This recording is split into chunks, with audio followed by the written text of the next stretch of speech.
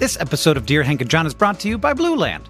Did you know that about 5 billion, I checked that because that's a lot, plastic hand soap and cleaning bottles are thrown away every year?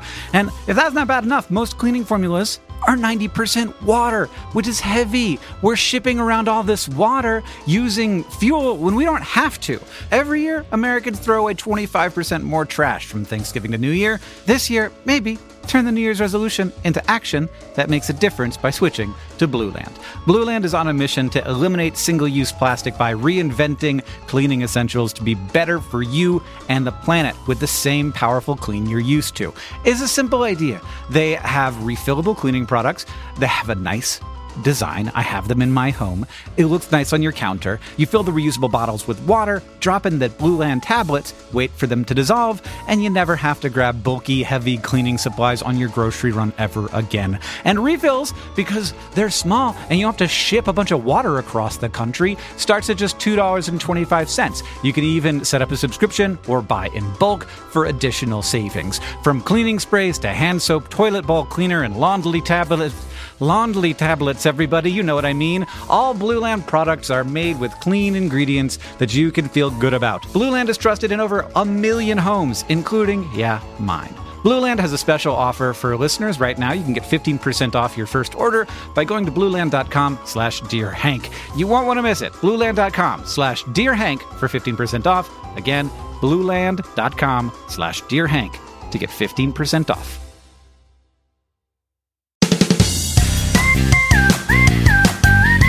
Hello and welcome to Dear Hank and John. Or this week, as we're calling it, Dear John and Sarah. Or Dear Sarah and John. It's an advice podcast where we answer your questions, provide you with dubious advice, and bring you all the week's news from both Mars and AFC Wimbledon. It's a little bit different this week, not only because I'm joined not by my brother, TikTok sensation Hank Green, but by Sarah Urist Green, my spouse, who's also a TikTok sensation. Right. I started TikToking last week. I know. I think I have 5. One of the best text messages I've ever received in my entire life came from Sarah. I was driving home from the office, and Sarah texted me, I'm making my first TikTok, and I'm not sure if it's good, but I don't want to overthink it. And then 3 seconds later, she texted, but maybe I should overthink it? Question mark. Which is just a chef's kiss, perfect example of overthinking. The way that I work is just not internet friendly. Like, the internet embraces bold, confident utterances. And I like to really think things over and carefully craft something. And I've really been working against that for years. Yeah. And TikTok was a new exploration for me, but it was fun. I think you're doing a great job. You can find me at the art assignment. There you go. Great promo, Sarah. You say you're not good at the internet, but that was some high quality internet advertising. Thank you. Speaking of high-quality internet advertising, this podcast is available to you in the way that it is at the time that it is, because it is currently, as you are listening to this, assuming that you're listening to it around the time that it was uploaded, it is currently the Project for Awesome, our community's annual 48-hour fundraiser where 100% of the proceeds go to charity, and you can get lots and lots of different rewards for your donation, including a Project for Awesome exclusive episode of Dear Hank and John, which is one of Hank and I's favorite things to do every year. We only answer questions from people who donated to get that perk or else got the digital download bundle. You can get all 150 of my private TikToks. Wow. There's some gold in there, Sarah. Yeah, I know. There's 137 real high-quality TikToks and 13. I've been witness to the creation of a lot of them. And I've also been witness, not to out you here, to some of your rehearsals. Oh, I do love a rehearsal. He likes to sort of talk it out. Well, the way I write is by talking. Yeah. And so when I'm writing a TikTok or I'm talking it out. Does this sound right? Yeah, I'm trying to see if the arc of it is what I want it to be and all that stuff. Right. So you can get lots of different perks only at projectforawesome.com/donate and only during the Project for Awesome. So we are making this as a no-cut special. That's right. No cuts. because... No cuts, no apologies. Because we don't have any time, because the Project for Awesome is happening. Yes. And we can't... I've been making perks too, John. I know, I'm going to get to that. Okay. We can't deliver the podcast this late and have edits. So here we are, no cut special, raw and unfiltered. It's the full Sarah and John experience. Sarah has made some amazing perks for this year's Project for Awesome, including...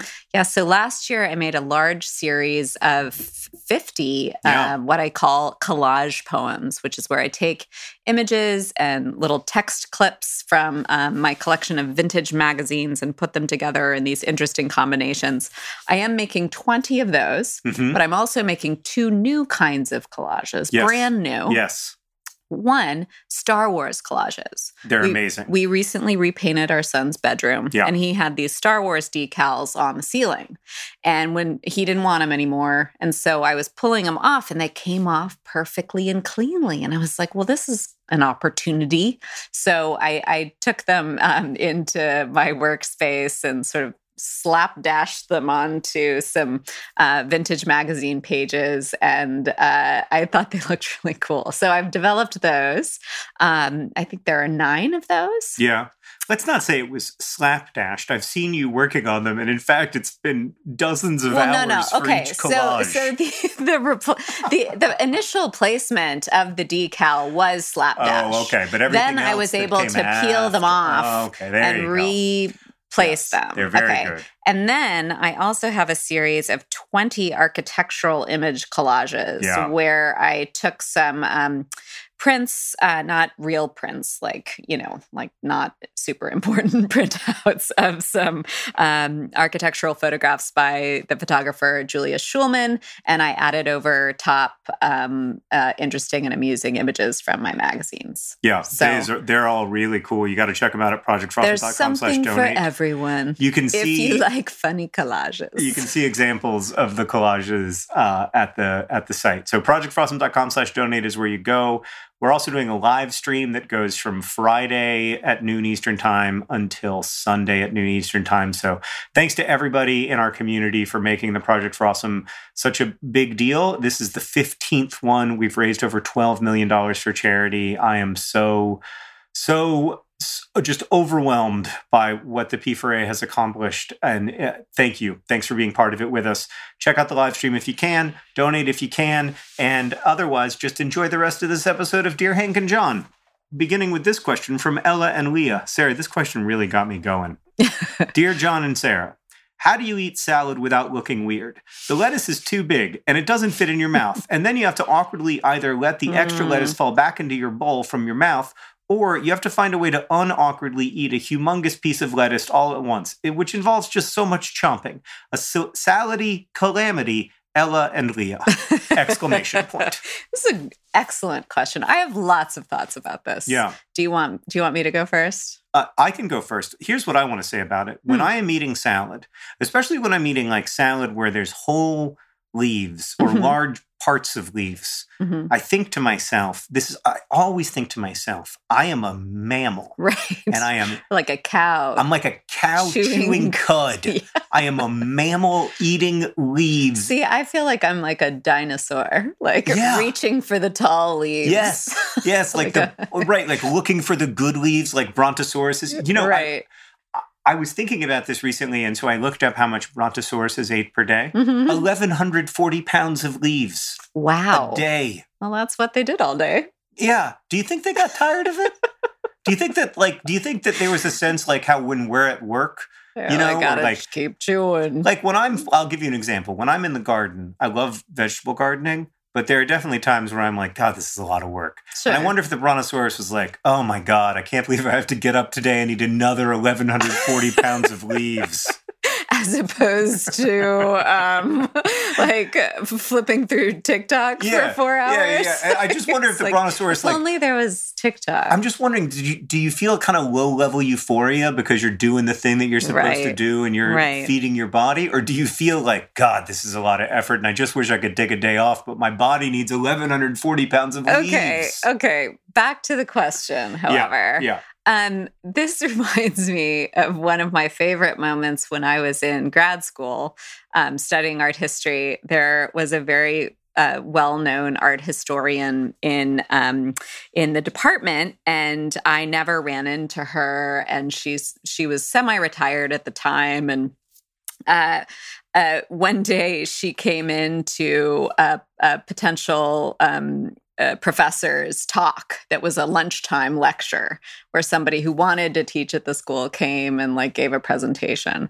So we're all in there, lunchtime lecture. In she walks, powerhouse that she is, comes and sits right in the front, brings out a very crinkly bag, pulls out like a plastic clamshell container filled with a giant salad, and she just digs in. It's crunchy. It's loud. There's huge pieces of lettuce going everywhere. And it was really distracting, the guy presenting.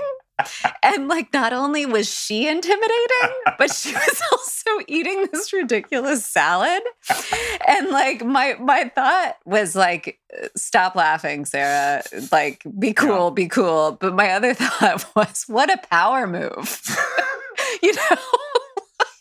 That's like, great. I love what that. if you just eat your salad? Just lean into it. And you know that you look kind of like a ravenous monster, but you just say like, that's right, I'm eating this salad. Yeah, you're right. I am a mammal. And I do have to eat things to sustain my departure from chemical equilibrium. And I will not apologize. And I was told this was a lunchtime lecture. And so I will not apologize. And if the piece of salad is too big, I will bite it in half and let the other half drop into my bowl. And if it's not too big, I will try to eat it all at once. And that's who I am. That said,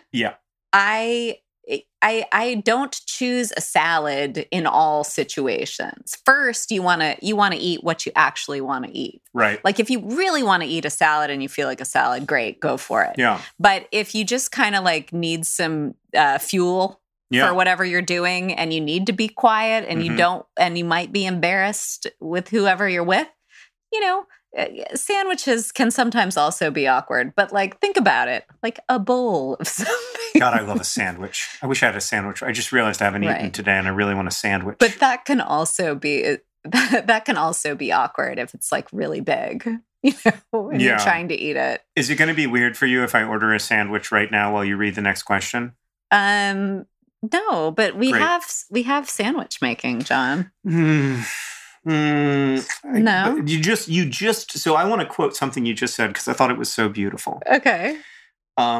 When you are hungry, you know what you want. Oh, okay. And you know. So I am going to read proceed question number 4 there. Onto this question. Starts, hello, Green Bros. From Emily. Hello, Green Bros. And I'm assuming you also mean Green Sarah. I don't normally wear makeup, but I have some big interviews coming up. Should I wear makeup to look professional at the interview and then never wear makeup again? Would they think I'm lying? I would love some dubious advice. Why lime backwards, Emily? This reminds me. So when I first started working at Booklist, Sarah, just before we reconnected and started talking.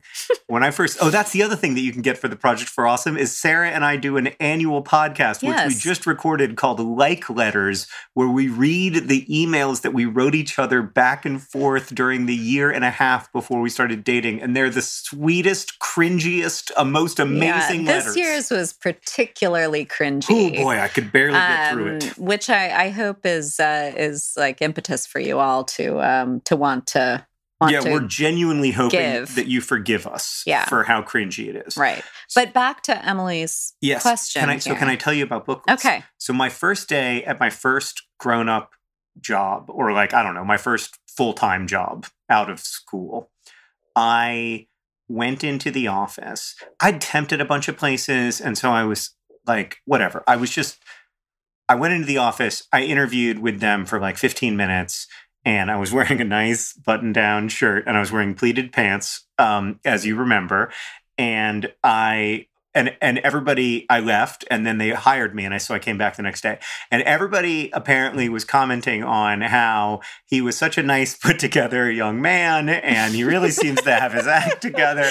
And then I show up the next day, and the way that my boss, Eileen Cooper, would later describe it, she said, I saw you walking in, and you had the front of your shirt tucked in.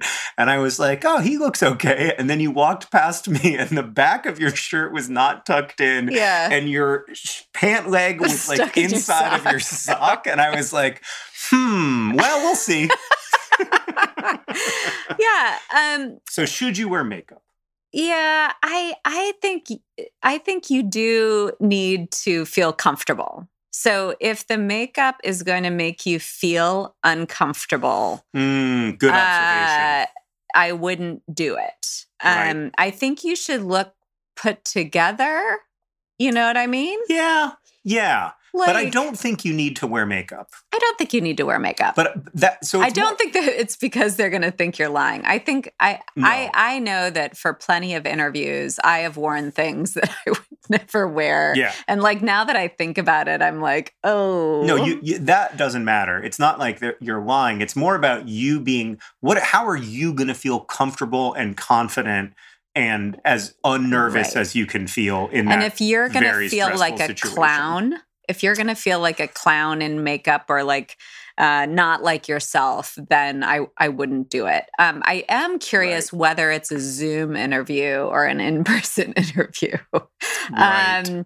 If it's, I don't know, maybe I'm wrong, but if it's Zoom, for me personally, I didn't start wearing like, I still don't wear very much makeup, but I did start at some point in my 20s wearing brighter, bolder lipstick. Mm-hmm. Not a lot of makeup otherwise. Mm-hmm. I've never been really capable of doing that well. Mm-hmm. But like the lipstick, like if I applied it carefully and well, it made me feel like I was trying.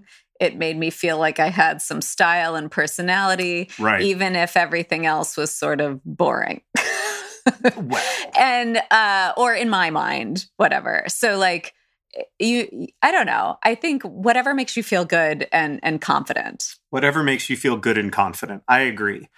Now, let's move on to this very important question from Anonymous, Sarah. Okay. Dear Sarah and John, why are word games like Wordle so fun? And then they signed off DBAFT with a green square and 4 yellow squares. Very good sign off. Just very good. But if you don't know what Wordle is, it's a game that... They know what Wordle is. Some people don't. A lot of people play on the internet where you try to guess a 5-letter word, and people are obsessed with it, and 2 of the people who are obsessed with it are speaking to you right now. Yes. And we were late to Wordle. Not that late. I mean, we've been playing Wordle for almost a month.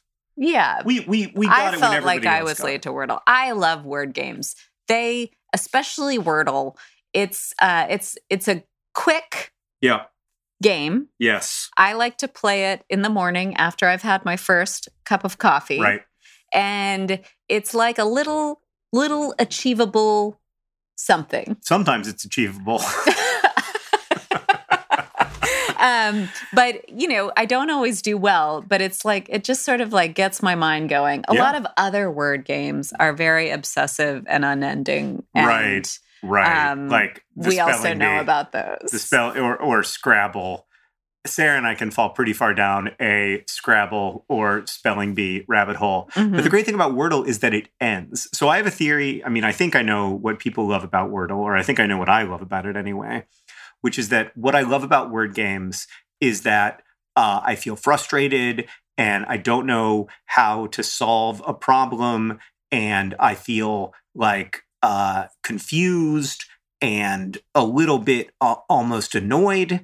And then those feelings resolve in pleasure, which is the opposite of how real life feels, which is that I feel confused and frustrated and I don't know how to solve any problems. And that is the situation. And then you go to sleep and you, and you wake up again and you feel confusion. And yeah. So yeah, I think that's probably why. And Wordle is particularly good at being a quick quickly resolved, enjoyable, mind-occupying game. But it gives you enough of the feeling of frustration that when it resolves, it feels really good. Yes. And this is also exactly what I like about writing, is that I feel frustrated and confused and I don't know how to express myself and I can't find language for something. And then it resolves. Right. And that feeling of resolution is so pleasurable that I will suffer through almost anything to get it. And that is what writing is for me. Well, that's like a lot of creative processes. Yes. Like some people think that if you're doing any sort of creative enterprise, that it sort of needs to feel good and be totally pleasurable. But most of the artists and makers I know struggle through it. And that struggle is sort of part of the process. Yeah, there's a great line often attributed to Gloria Steinem. I don't like writing, I like having written. Yes. And I think what I like about having written is having gotten frustrated, having felt overwhelmed, and then at least coming to some sense of resolution about it. Right. It's actually a lot like when I make my collages. Yes. I have this puzzle, like I have an image I really want to use or a phrase I really want to use. And it's not working. It's not quite right. And then it comes together. Yeah. And it feels really satisfying. And then I glue it down. Right. And it's done. Yeah. Yeah. I think that's the feeling that we're all after. And so I think sometimes like making creative work just about like, hey, does this give you energy? Does it like fuel your soul? Like is a little bit of an oversimplification because the ways that it fuels my soul are actually quite complicated. Right. Okay. This next question is from Kay. I was supposed to go on a date with someone from a dating app, and it's been 10 minutes since we were supposed to meet, and she hasn't shown up or contacted me yet. How long do I wait before I can safely say I've been stood up and leave? Not feeling okay, Kay. It's a tough one. It's been 10 minutes. 10. So let me tell you, Sarah's position on this is going to be different from my position on this. What's your position? 10 minutes? What is the chance that this person is going to be somebody who can like really have a wonderful, meaningful partnership with if they're 10 minutes late to their first date and they don't text to explain why they're 10 minutes late? 0%. Yeah. If you text, that's one thing. I'm still, as you know, still not enough. No. Well, it depends on how important promptness is to you. Yeah. So is that going to be a deal breaker in your relationship? For John, it is. If every time I go out to dinner with somebody, every time I meet somebody for dinner, I have to spend 15 minutes like at the bar staring into the abyss. Yes, that is going to be a deal breaker for me. If that's like the nervous. nature, like feeling rising anxiety, wondering if this person has like, died in a subway accident or something. Yes, of course that would be a deal breaker for me. Right. I'd probably give it 15. I don't know. I mean, to me, if they're 10 minutes late and they haven't texted to explain, because on a date, I don't know how dating apps work, but I assume you can send a message, right? And be like, hey, I'm 10 minutes late. On my way. Sorry, Either understand soon. If you need to go. Yeah. Yeah. I apologize. Yeah. And to me, 10 minutes is more than enough time. It also, I would start thinking like, oh, if I'm okay with them being that late, I'm communicating to them that like I don't know. You would start thinking that. I agree. I would. You would. I would be like, this is disrespectful. Right. I don't appreciate this. Yeah. I'd like to remain in control. And so I am leaving because that is something I can control. Yeah. And then wow, that's a lot of self-awareness. Yeah. Yeah. I like that. Yeah. I like that. I want to be that self-aware. So I'd try to enjoy the time as if I was there on my own, maybe and like, okay, I'm going to have a drink. I'm going to sit here. I'm going to text a friend. Mm-hmm. I'm going to write Nick and John about my problem. Yeah. I have a glass of iced tea. You know what? I'd probably do exactly what you did. Yeah. But I really want to know what happened. Well, I think I know what happened. I think I know what happened. I think they probably got And you know what, Kay? You are okay. Yeah, you are. That person, what do they know? They're the kind of loss. They're the kind of person who doesn't show up for dates that they themselves helped schedule. I think it's on them. It's on them. Got nothing it's their to do problem. with you, Kay. You're great. All right, this question comes from Alana, who writes, Dear John and Hank, why is it that when I pack my suitcase to go somewhere and I pack all my folded clothes in, they fit perfectly, but if I want to just toss my dirty clothes in there at the end of the trip, they don't fit unless I fold them? Aren't they the same size as when I put them in there before? Going bananas, Alana. Wait, probably going bananas, Alana. Yes. Yeah. Yeah. So, well, this is a good question. But I think Hank would probably answer this. Well, there's like better. there's a science reason, answer, but there's like a functional reason, right? Which is that, because air. Because air. I think that is actually both the science reason and the functional reason. Because Sarah taught me when we first started dating that the most efficient way to pack is actually to roll your clothes up. Yeah, I don't always do that, though. Now you don't, but you did back then, and I still always do it because it's so effective. Like, I guess your clothes are a little more wrinkly, which is the kind of knock on it. It depends on how you roll them. I'm not as you know, Sarah, I'm not the best I've evolved roller of packing shirts. techniques. Oh, you got a new? Tell me I got about a new technique. What do we do now? Well, I roll the things like exercise clothes, or t-shirts, pajamas, things like that. Yeah. But then I have my section for the flat fold for nicer stuff that needs to stay to minimize nice. the crisp, wrinkles, and what do you call that? Crease. A crease. That's the word I was looking for. It's a no-cut special, Sarah. Creases haven't been very much of our lives during COVID. I mean, to be What's fair, a crease? To be fair, I never spent a lot of time thinking about creases. Yeah. Anyway, I think you can. I don't know. I've seen John plenty of times throw all his dirty stuff in the suitcase, and it all fits in. You know what? If you want to do that, you have to leave extra space. Yeah. Well, or you have to really, because it is sit on it. Air issue. You got to get rid of the air. If you sit on it for long enough. Not with your toiletries in there. Great advice. Yeah. Really key. Yes, do not sit on it with a gallon of milk inside of. Well, also don't pack a gallon of milk, but you know. I love that idea of like the bag goes through security and they're like, you can't have liquids more than 3.4 ounces. But also, why are you bringing a gallon of milk? Yeah. Ugh. Maybe you need a gallon of milk. Maybe you're really into getting swole and like you use a lot of milk. I tried to use young person slang and Sarah. I use a lot of milk. Ew. I don't even know what you do with it. Yeah. It is weird that we drink the milk of another mammal. Oh gosh, and this is something that you can never get past. I can't get drinking past milk of a mammal. But somebody said that to me in high school, thinking it was very profound, and then I've proceeded to hear like thousands of people make this argument to me. Okay, all right. Here's an art question. Let's move on. Here's an art question for you from Ray, who writes, Dear John and Hank, how do I find people who want what I make? This is a deep, lifelong question, Ray. And from your question, I think you're like 12, so it's amazing that or maybe 16. Why? Regardless, because they identify themselves as a kid. My art is not accepted amongst other calligraphers because I'm a kid. But my calligraphy isn't accepted in my fandoms because they don't want calligraphy. But the only type of art I can do is calligraphy. Calligraphy and characters, Ray. So the question, how do I find people who want what I make, is a lifelong question for artists. Yeah. Right? Yeah.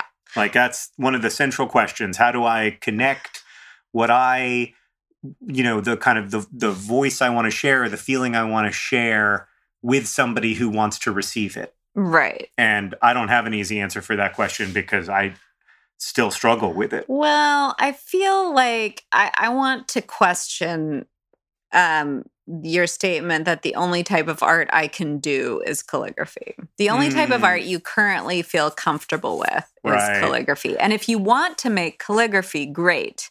And art is about making stuff for other people, but it's also about your own expression and what you want to do and make.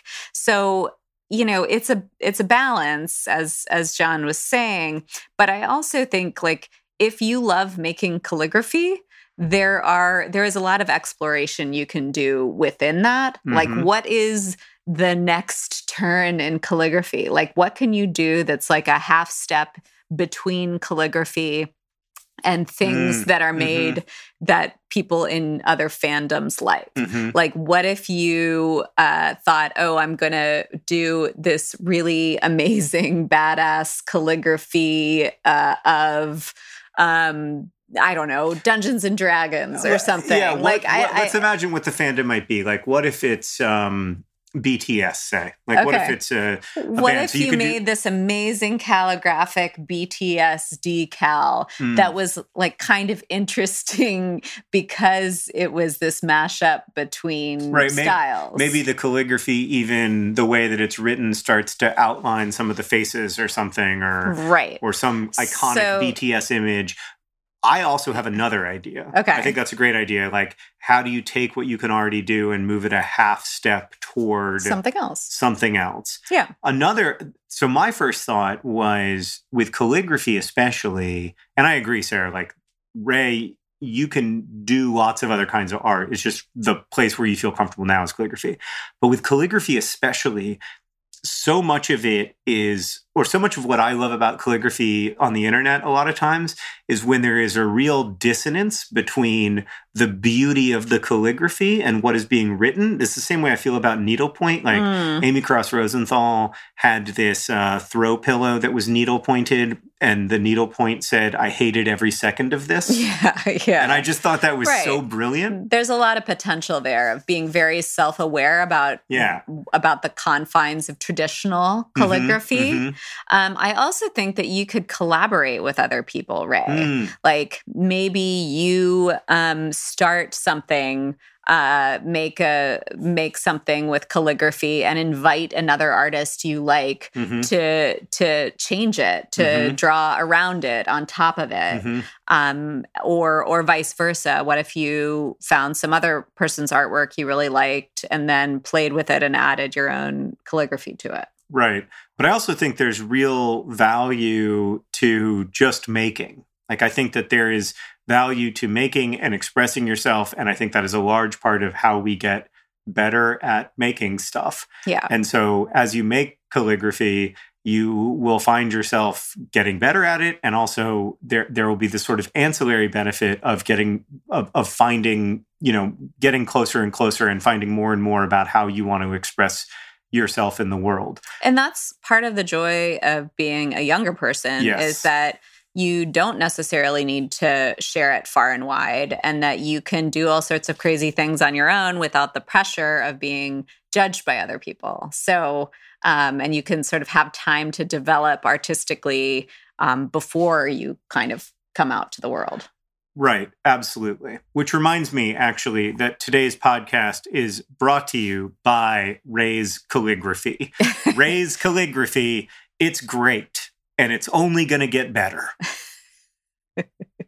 You're up, Sarah. That's great. I'm up for what? You got to say, additionally, today's podcast is brought to you, and then some other. Oh, man, I wasn't prepared for this. This is too much pressure. Today, Wordle. Okay, yes. Today's episode of Dear John and Sarah is also brought to you by Wordle. One small thing you can solve in a day. Sometimes the only thing you can solve in a day. And, of course, today's podcast is brought to you by that professor who just ate the salad. The professor who just ate the salad. Just eating a salad in the front row, being a famous professor. Yeah, and I think we could have Ray create a calligraphy statement that says, "Eat your salad loud." Oh no, that sounds well, anyway. It's a no-cut special. It's a no-cut special. It's too late. I can't take it back. Let's just move on quickly. We also have a Project for Awesome message to read from Miranda Hyduck. From NYC to Emily, happy anniversary, my love.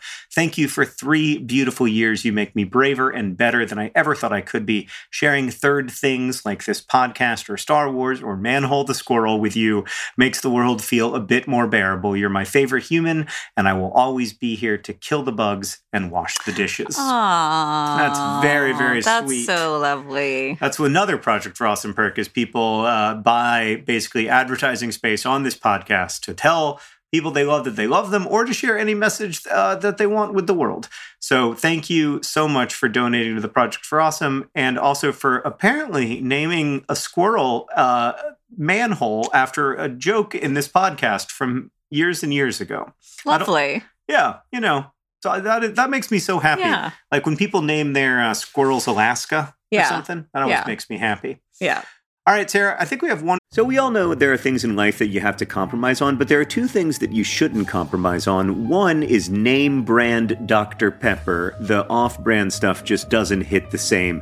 And another is, of course, your health. So don't go back to that one doctor who uses your appointment to catch up on the latest headlines or their family group chat or the crossword puzzles just because they're available right now, or take your slightly sketchy insurance. Instead, check out ZocDoc, the place where you can find and book doctors who will make you feel comfortable, listen to you, and prioritize your health. And you can search by location, availability, and insurance. So literally no compromises here, because with ZocDoc, you've got more options than you know. ZocDoc is a free app and website where you can search and compare highly rated in-network doctors near you and instantly book appointments with them online. You can filter specifically for ones who take your insurance, are located near you, and treat basically any condition you're searching for. And the typical wait time to see a doctor booked on ZocDoc is between 24 and 72 hours. So go to ZocDoc.com/DearHank and download the ZocDoc app for free. Then find and book a top-rated doctor today. That's ZocDoc.com/DearHank. ZocDoc.com/DearHank. Sometimes I like to imagine the world after us, the strange mammals that will emerge, the abundance of biodiverse plant life taking over our fields and factories and so on. I don't think this world will be better. I maintain that we are the most interesting thing to happen on Earth, and there is real beauty and meaning in our curiosity and compassion, even as we also cause and witness so much suffering. But at any rate, there will be a world after us, after each of us. And that's why there's life insurance. It exists to provide a financial safety net to those who love and count on you. Policy Genius's technology makes it easy to compare life insurance quotes from America's top insurers in just a few clicks to find your lowest price. With Policy Genius, you can find life insurance policies that start at just $292 per year for $1 million of coverage. Some options offer same-day approval and avoid unnecessary medical exams. So save time and money and provide your family with a financial safety net using Policy Genius. Head to policygenius.com or click the link in the description to get your free life insurance quotes and see how much you could save. That's policygenius.com. Policy Genius, because there will be a world without us. Time for one more question before we get to the all-important news from Mars and AFC. Shall I read it? Sure. How about this one from Shelby? Dear John and Sarah, I really like video games. I love the art and the storytelling and the music and the fact that my hands are occupied. It's like a movie, but I get to do stuff. Unfortunately, I've never been very good at them. I didn't play many as a kid, and as such, I don't have the skills a lot of game fans do. I like playing on easy or beginner mode so that I can actually progress through the story, but I can't get over the feeling that I am cheating. I know these modes are specifically designed for people more interested in stories like myself than the gameplay itself, but I still feel guilty. How can I get over this feeling of being a fake gamer and just enjoy it? Coming around the mountain, Shelby. Well, a few things. First off, I don't know if this is the same Shelby who is a video game journalist and makes girlfriend reviews. Probably not, but that is one of my favorite YouTube channels. So yeah. In case it is, hi Shelby. And if it isn't, still hi Shelby. So I love video games too, and I am also terrible at them. I'm terrible at them for other reasons. Like I'm mostly terrible at them because I have this spatial intelligence deficit that makes it really difficult for me to know where I am in space, which is a big disadvantage when you're playing a video game and you don't know. Like when I play video games with Henry, he's always like, Dad, it's to the left. It's to the left. It's behind you. It's still behind you. And I can never remember that stuff. So that's hard for me. And so I always play on beginner mode. And the video game I love the most in the world, even though it's a stupid, terrible video game, is the FIFA series where I just get to play soccer. And I've been playing that game for 11 years, Shelby, and I still play on semi-professional mode because if I go up to professional, it's just too hard and I don't enjoy it as much. Yeah. I get stressed out and forget what buttons do what and all those feelings, and I want to avoid those feelings. So my feeling about it is that, there are different, like, the wonderful thing about video games is that you can play them in different ways. And you can even play them in ways that the developers didn't necessarily intend, but can still be really beautiful. Like the Fortnite pacifist. You can play Fortnite as a pacifist. I remember doing this as a kid with my brother, where we would play this NASCAR game, but we would run the cars backwards and to get up to 180 miles an hour so we could see a 360 mile an hour crash. Head-on crash. And obviously that's not something that the game developers designed the game to do, but it was really fun for us.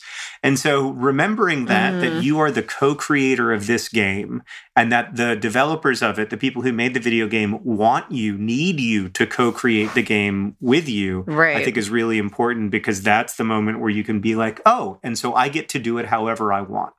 Right. And also, there are so many different kinds of video games, but there's also a lot of video games that haven't been made yet.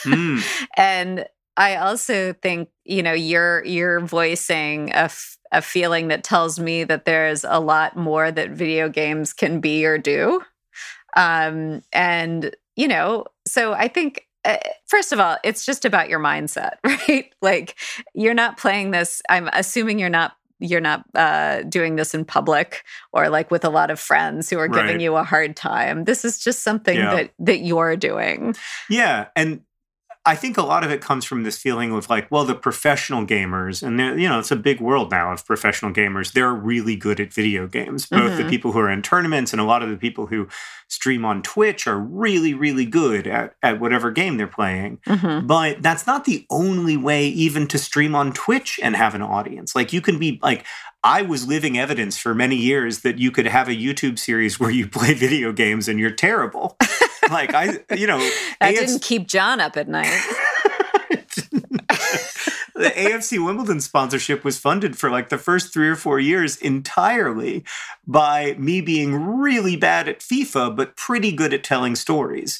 And so nobody watched for the FIFA, but they watched for the story. And I think that, reminding yourself that you may not be good at the video game in the narrow way that certain people define good, but you can still be really good at the video game in the sense of being a good collaborator with the developers. Right. And you could also, if you want to, do some little experiments to try to free up your mind a little bit about the process. Ooh. Like what if you, like the Fortnite pacifist or whatever you're playing, what if you only run the wrong way or do the wrong thing, the so-called wrong thing. Or I don't know, I'm not much of a gamer, and by much of, I mean not. But I respect video games in general, and I just think maybe you just need to do some exercises that make you realize and understand more deeply that it's just a platform to do whatever you want. Yeah. And actually, maybe you wouldn't even impress the developers by what's the weirdest, most nonsensical thing you could do in a given scenario. Yeah. Well, one of the things about video games now is that sometimes you can get trophies, the developers do see it coming, and you can get trophies for doing very unexpected things, which I think is kind of lovely and cool. But anyway, we wish you all the fun in the world playing games, Shelby. Yes, enjoy it. And you're not a fake gamer. Nobody is, except maybe Sarah. Fair enough. Well, Sarah, it's time for the all-important news from Mars and AFC Wimbledon. I'm not sure how much Mars news we have. Realistically, I think we might have none. I don't have any Mars news. I do have some news from AFC Wimbledon, however, which is that yesterday, as we are recording this, AFC Wimbledon played Gillingham or Gillingham, one of the ongoing longest-term debates in the United Kingdom, and which has been a nation for over 1,000 years, is that nobody on Earth knows how to pronounce Gillingham. I don't know if you know that. Even the people even the players. Indeed. I've made this fact up, but it seems to have convinced you. Great. Sure. So nobody knows the Gillingham or Gillingham situation. What we do know is that in that game against Gillingham or Gillingham, we did not win because we have not won a game in the league in months, plural. So we tied 0-0, which would be fine, except that Gillingham or Gillingham is one of the only 4 teams worse than us. And so we really needed to win that game. AFC Wimbledon currently sit in 20th place, 1 spot above the relegation zone. So once again, on the edge of, relegation, like we are every season. It's super frustrating. May it turn around soon. That's great. Sarah wasn't listening. I wasn't. She was looking something up. I was. I was trying to figure out something Mars related to share with you. Great. And I like what you found. Okay. So I can't tell you anything strictly educational or useful, but I found this poem by Wynne Cooper titled Mars Poetica. Yeah. And I've never read it before. I'm excited. I'm just going to share it right now. Imagine you're on Mars, looking at Earth. A swirl of colors in the distance. Tell us what you miss most or least. Let your feelings rise to the surface. Skim that surface with a tiny net. Now you're getting the hang of it. Tell us your story slantwise, streetwise, in the disguise of an astronaut in his suit. Tell us something we didn't know before. How words mean things we didn't know we knew. Oh, I love that last line. Yeah. Words mean things we didn't know we knew. That's very nice. That's lovely. Well, Sarah, thank you for podding with me. Thanks to everybody for listening. This podcast is edited by Joseph Tuna Medish. It's produced by Rosiana Halls Rojas. The music that you're hearing now and at the beginning of the podcast is by the great Gunnarola. Our social media communicator is Julia Bloom. And as they say in our hometown, don't forget to be awesome.